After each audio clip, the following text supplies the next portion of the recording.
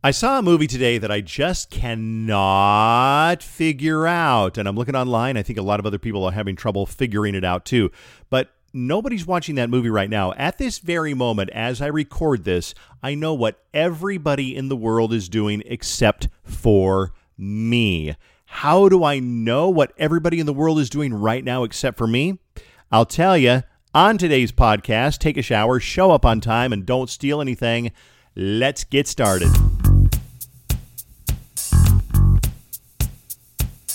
You know, I just realized I get a big smile on my face as I do this podcast because I really do like doing the podcast. I didn't do one last week because, honestly, sometimes I just don't have enough to make a decent podcast. I could do one for 5 minutes, but, you know, who wants to listen to a podcast for 5 minutes? I don't know. Maybe that would be a good thing. I think they say podcasts should be close to an hour. That seems a little bit long to me because when I go out for a walk or a run and I'm listening to like a murder podcast, an hour seems a little bit long to me. So I'm going to keep mine probably around 20 minutes is probably going to what I'm shooting for. So how do I know what everybody is doing right now except for me? I'll give you a clue. You might listen to this in the middle of June on a Saturday morning at 6, or you might listen to this tomorrow night at midnight. But right now, it is Sunday night. It's April 14th, and it's 2019. Sunday night, April 14th, 2019. The entire world, except for me, is watching Game of Thrones. And that's great. I don't watch Game of Thrones. I've never been into Game of Thrones. I probably would like it a little bit if I watched it, but I just am not attracted to shows with dragons and spells and medieval things. I don't get turned on by the Renaissance Festival and fairies and princes and kings and things like that. I like the Renaissance Festival because it's fun to walk around and see the shows and eat turkey legs. But I've never been into Game of Thrones, and it's just not the kind of show that I would watch. But people seem to love, well, not seem to, they do love this show. I know that Fallon and Steve from our morning show and Tina and Jenny are all watching Game of Thrones right now because they love it. And I think Tina's at a Game of Thrones party, and Steve is setting aside all of his time so he could watch it, et cetera, et cetera. And I know people who have been binge watching the last week or so to kind of get caught up a little bit to find out what's going on during the last season of Game of Thrones. So here's what I have to say about that. I'm glad that Game of Thrones is realizing they can't keep stretching it out forever, that they had to keep going with the plot and making it good and surprises and killing off people. And I guess they say that nobody's safe on Game of Thrones because if they didn't, it would just kind of be doing the show to do the show. And I always hearken back to the show Lost, which I love sci-fi. I love a good sci-fi movie. I love Twilight Zone, the best sci-fi stories of all time because they start normally, they get really freaky, they stay freaky, and then there's a twist at the end, but then they solve everything as much as they can solve in a half an hour. Some Twilight Zones were an hour. But the thing with Lost was it sucked me in with such a great premise. They're on the island, they don't know what these numbers mean, and there's distant sounds, and there's grizzly bears, and there's some other weird things. And you're going, oh my gosh, this is so good. What's going to happen? And 2 or 3 seasons in, you're like, okay, wow, this is really getting good. And then you started to realize they had no fucking clue what they were doing as far as the plot and where the writing, the direction was going. And the reason for that was, in my humble opinion, and I think it's right, is that if they would have brought the show to resolution in a proper, timely manner, it would have killed their cash cow. So they would have stopped making money on it. It's kind of like, Fallon gives me a hard time because my jokes are so long, and I pride myself on my super long jokes. Not really. But a joke should be equal to its payoff. So a joke's length should be equal to its payoff. That's why knock-knock jokes are so short, because they're not very funny. But if they were funnier, they could be longer. That's why riddles or puns are so short, because they're not funny. So they can, if they were funny, they could be longer. Therefore, a TV show, wouldn't you agree, it can stretch on for season after season if it's good, like Game of Thrones. But that's the problem with Lost, is by the time they got to the last season, there was no way to write themselves out of the hole they had written themselves into. So now I'm going to talk about a show that I just saw today, and it kind of puzzled me a little bit. I want to ask you about this one. The show, it's a movie called Us, and it's a Jordan Peele movie written, produced, and directed by Jordan Peele.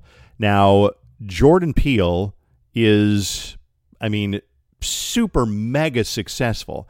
Nobody can argue with that. But I was so confused by the movie, and I actually went online, and there's like a whole like BuzzFeed or Reddit thread about all of the, not plot holes, but things that don't make sense in the movie. Now, I'll give you a little spoiler alert here. Spoiler alert.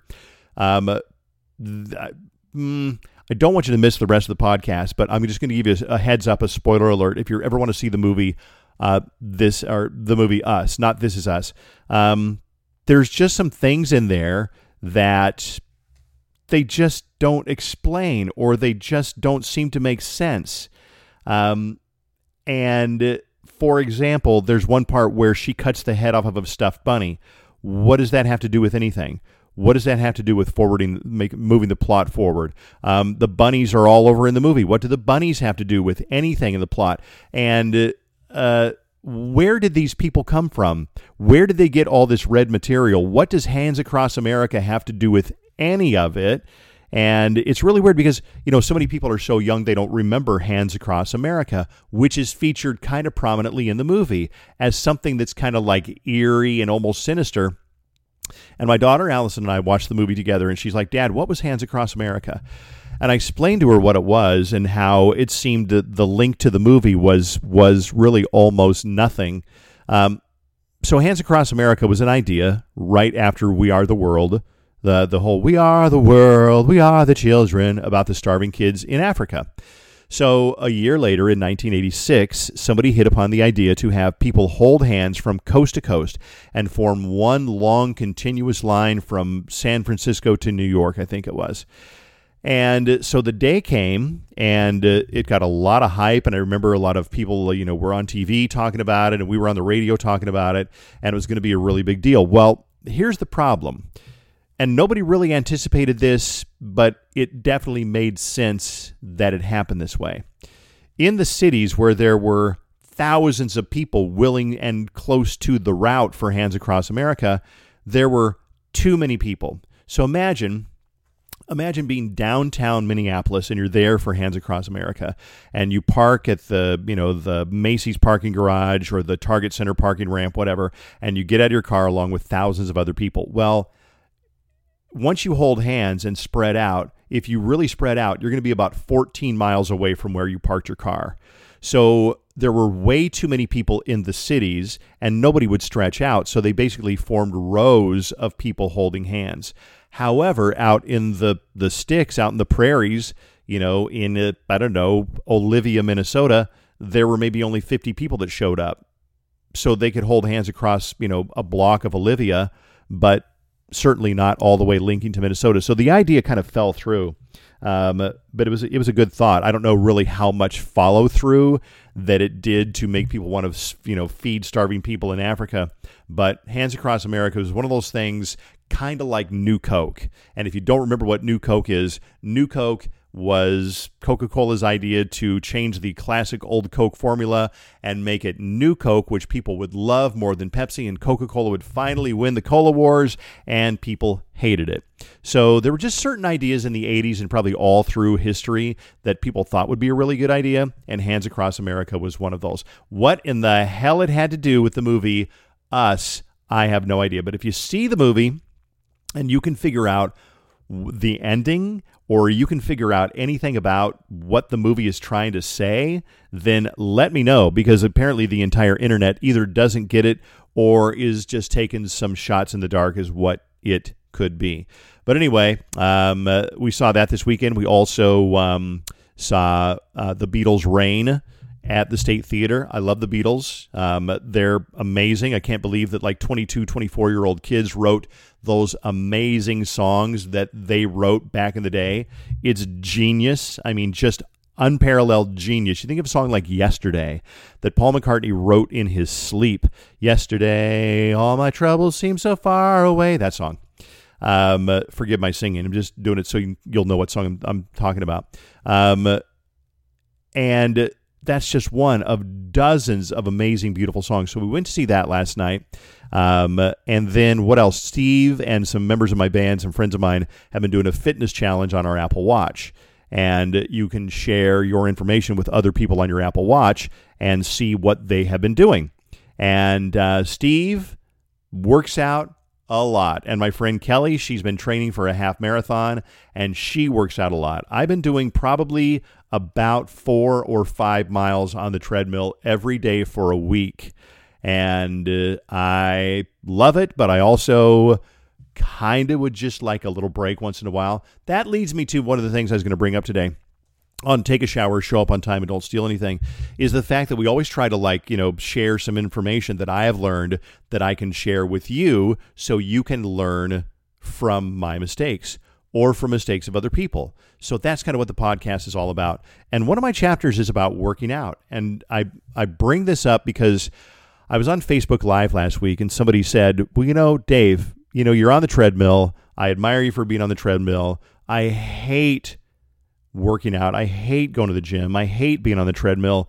What can I do? And I said, I don't blame you. I said, there's so many people that have the same problem. You've got to find an exercise that you love. Some people hate running. Some people hate going to the gym. I don't always like going to the gym because to me, I don't like, there's one for me. I don't like lifting weights. It's painful and it's uncomfortable, and I don't like getting the shakes when I'm trying to push that last lift, whatever. I don't like doing it.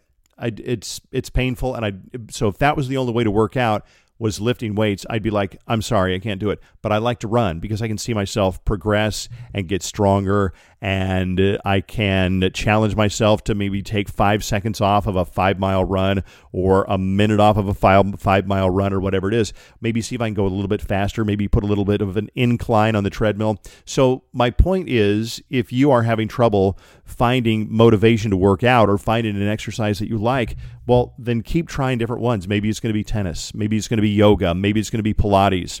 Whatever it is, keep trying until you find something that you like. Some people swear by yoga. Some people swear by swimming. I can't swim very well, so if my exercise was only going to be swimming, I couldn't do it. I'd rather run in place than go swimming. And running in place sucks. So here's a little tip for you. If you want to do something at home and you don't have the money for a gym membership and you don't have the money for, Peloton, which that's another story. There's a little stair stepper that I got, and I got it on Amazon for about $89, and it's just a little tiny thing about the size of, it has about the footprint size of a cookie sheet.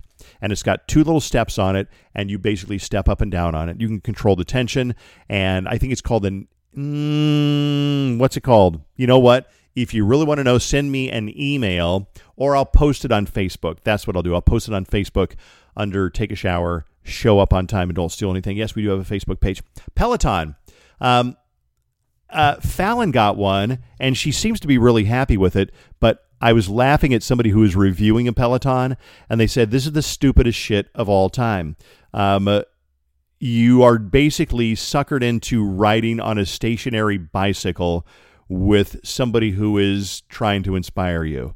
And I said, well, doesn't that work? I mean, I would think that works. And they said, you have been suckered into buying a very expensive exercise bicycle. Fallon seemed to like hers, but I don't know if she still uses it or not. I mean, if she doesn't use it, she's got a pretty good excuse in that she's pregnant. But, of course, you can still exercise when you're pregnant. I've known people who have run. Susan ran, I think, right up until like maybe the 8th month when she was pregnant with Carson. Okay. Carson, my son, speaking of Carson, is moving away to Berkeley and Berklee College of Music in Boston. And this is a really hard one for me because I've been around kids and raising kids since I was, believe it or not, 19 years old. That's when I had my first kid. And I'll be completely candid with you. I was not that involved with Beth's life until she was about 9 years old. Her mom lived in a different town. I lived in Columbus. We didn't have any money to fly to see each other, and we just really weren't a big part of each other's lives. When she was 9 years old, then I was. But my point is, ever since I was about, I'd say for probably close to 30 years now, I have had a kid. I've had a kid that was my little girl or my little boy. And now Carson's 18 and he's moving away. So I'm going to try to read to you this thing that I found on Facebook, and I'll share this too on Facebook. And it's all about kids moving away from home, written from the perspective of a mom who has seen her kid move away from home. And here we go. It's long, but I think it's worth it. Stay with me. Here we go. It's not a death, and it's not a tragedy, but it's not nothing either. I feel like this little boy walked out the door today, not the fine young man we've raised. Today is hard, very hard. I wasn't wrong about their leaving. My husband kept telling me I was. That wasn't the end of the world when first one child, then another, and then the last packed their bags and left for college. But it was the end of something. Can you pick me up, Mom? What's for dinner? What do you think? I was the sun and they were the planets. And there was life on those planets, whirling nonstop plans and parties and friends coming and going and ideas and dreams and the phone ringing and doors slamming. And I got to beam down on them to watch, to glow. And then they were gone, one after the other. They'll be back, my husband said, and he was right. They came back. But he was wrong, too, because they came back for intervals. Not for always, not planets anymore, making their predictable orbits, but unpredictable like shooting stars. Always is what you miss. Always knowing where they are, at school, at play practice, at a ball game, at a friend's, always looking at the clock midday and anticipating the door opening, the sigh, the smile, the laugh, the shrug, how was school, answered for years in too much detail. And then he said, and then I said to him, and then hardly answered at all. Always knowing his friends, her favorite show, what he had for breakfast, what she wore to school, what he thinks, how she feels. My friend Beth's twin girls left for Roger Williams yesterday. They are her 4th and 5th children. She's been down this road 3 times before. You would think it would get easier. She said, I don't know what I'm going to do without them. She has said this every day for months. And I have said nothing, really, because what is there to say? A chapter ends. Another chapter begins. One door closes and another door opens. The best thing a parent can give their child is wings. I read all these things when my children left home and thought then what I think now. What do these words mean? 18 years isn't a chapter in anyone's life. It's a whole book, and that book is ending, and what comes next is connected to but different from everything that has gone before. Before was an infant, a toddler, a child, a teenager. Before was feeding and changing and teaching and comforting and guiding and disciplining, everything hands-on. Now the kids are young adults and on their own. And the parents are on the periphery, and it's not just a chapter change, it's a sea change. As for a door closing, would that you could close a door and forget for even a minute your children and your love for them and your fear for them too. And would that they occupy just a single room in your head, but they're in every room in your head and in your heart. As for the wings analogy, it's sweet, but children are not birds. Parents don't let them go and build another nest and have new offspring next year. Saying goodbye to your children and their childhood is much harder than all the pithy sayings make it seem, because that's what going to college is. It's goodbye. It's not a death, and it's not a tragedy, but it's not nothing either. To grow a child, a body changes. It needs more sleep. It rejects food it used to like. It expands and it adapts. To let go of a child, the body changes too. It sighs and it cries and it feels weightless and heavy at the same time. The drive home without them is the worst and the first few days, but then it gets better. The kids call, come home, bring their friends, fill the house with their energy again. Life does go on. Can you give me a ride to the mall, Mom? Mom, make him stop. I don't miss that part of parenting, playing chauffeur and referee, but I miss them still all these years later, the children they were, at the dinner table, beside me on the couch, talking on the phone, sleeping in their rooms, safe, home, mine. Whoa, can I just tell you, it was hard for me to get through that without tearing up and choking up a little bit, because that is kind of where I am right now. I'm going to post that on my Facebook page so you can take a look. Even if you don't have a kid that is going to school or getting close to going to school, one day they will. And in my book, there's a great poem that I wrote called One Day. And I think I shared it on the podcast not too long ago, so I won't bore you with that again. Here is what I am going to share with you before we wrap things up on the podcast, and that is chapter number 86. I always like to share a chapter of my book, Take a Shower, Show Up on Time, and Don't Steal Anything, which is available everywhere on Amazon. It is on Kindle, and you can get it at Itasca Books as well as your local bookstore. Chapter number 86, Other People Aren't Watching Us as Much as We Think. Have you ever had a giant, ugly pimple on your face, one that made you embarrassed to be seen in public? You've even mentioned it to a friend. God, I got this ugly zit on my forehead, and it's huge. Your friend replies honestly, oh, I didn't even notice it. It's amazing how much we worry about what other people are thinking about us. It's only natural, really, because we all want to be seen as attractive. I've realized that other people just aren't paying attention to us. Why? Because they're all too busy worrying about what other people think of them. When my daughter was about 14, she couldn't even run to Target if her hair was out of place or if she's wearing a ratty shirt. I tried to tell her nobody was paying any attention, but she wasn't having it. Not long ago, I was having lunch with an acquaintance who has a slight speech problem. Later, he told a mutual friend, Dave must have thought I was an idiot because my speech was really bad when I was talking to him. Nope, not a chance. I didn't even notice because I was too busy worrying what he thought of me. Think about that. There's a great quote floating around from an unknown author. It goes like this. When you're 20, you care what everyone thinks. When you're 40, you stop caring what everyone thinks. When you're 60, you realize no one was ever thinking about you in the first place. Hey, listen, I don't know if that's entirely true. I think that somewhere along the line, people were thinking about you because we definitely tend to do that. But I think it is kind of a good lesson in that we think everybody's like, oh, my God, I got to get a haircut. I look like crap. Or I haven't put on any makeup today. I look terrible. Or I've got this zit on the end of my nose or on my forehead, and people are going to judge me on it. You know what? For the most part, not really.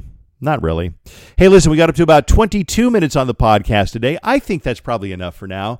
I'm going to update the Facebook page, which has not been updated in a while. I will put that picture of that elliptical on there so you can check that out. And I will also share that that little piece about your kid leaving for college because I think that is worthwhile as well. Hey, I would love to hear from you. Send me an email to daveryan@kdwb.com. And like I said, check out the Facebook page. And I know I've been telling you every week to rate the podcast. And it occurred to me, I don't know how to tell you how to rate the podcast. So Fallon and Steve and I have been trying to dig around a little bit. Let me see if they texted me back here to see how you indeed rate a podcast. And it looks like Fallon found a way to do it, or Steve did. So I will see if I can figure that out instead of wasting your time right now. Okay. Have a great week. Thanks for listening. Tell a friend about the podcast if you know somebody who listens to the show and might enjoy it. I would appreciate it. And we'll see you next time on Take a Shower, Show Up on Time, and Don't Steal Anything. Okay, hey, wait, a final footnote. I just found out where and how to rate the podcast. You scroll all the way to the bottom. So, for example, if you're in the iTunes store and you find my podcast, tap on the title, Take a Shower, Show Up on Time, blah, blah, blah.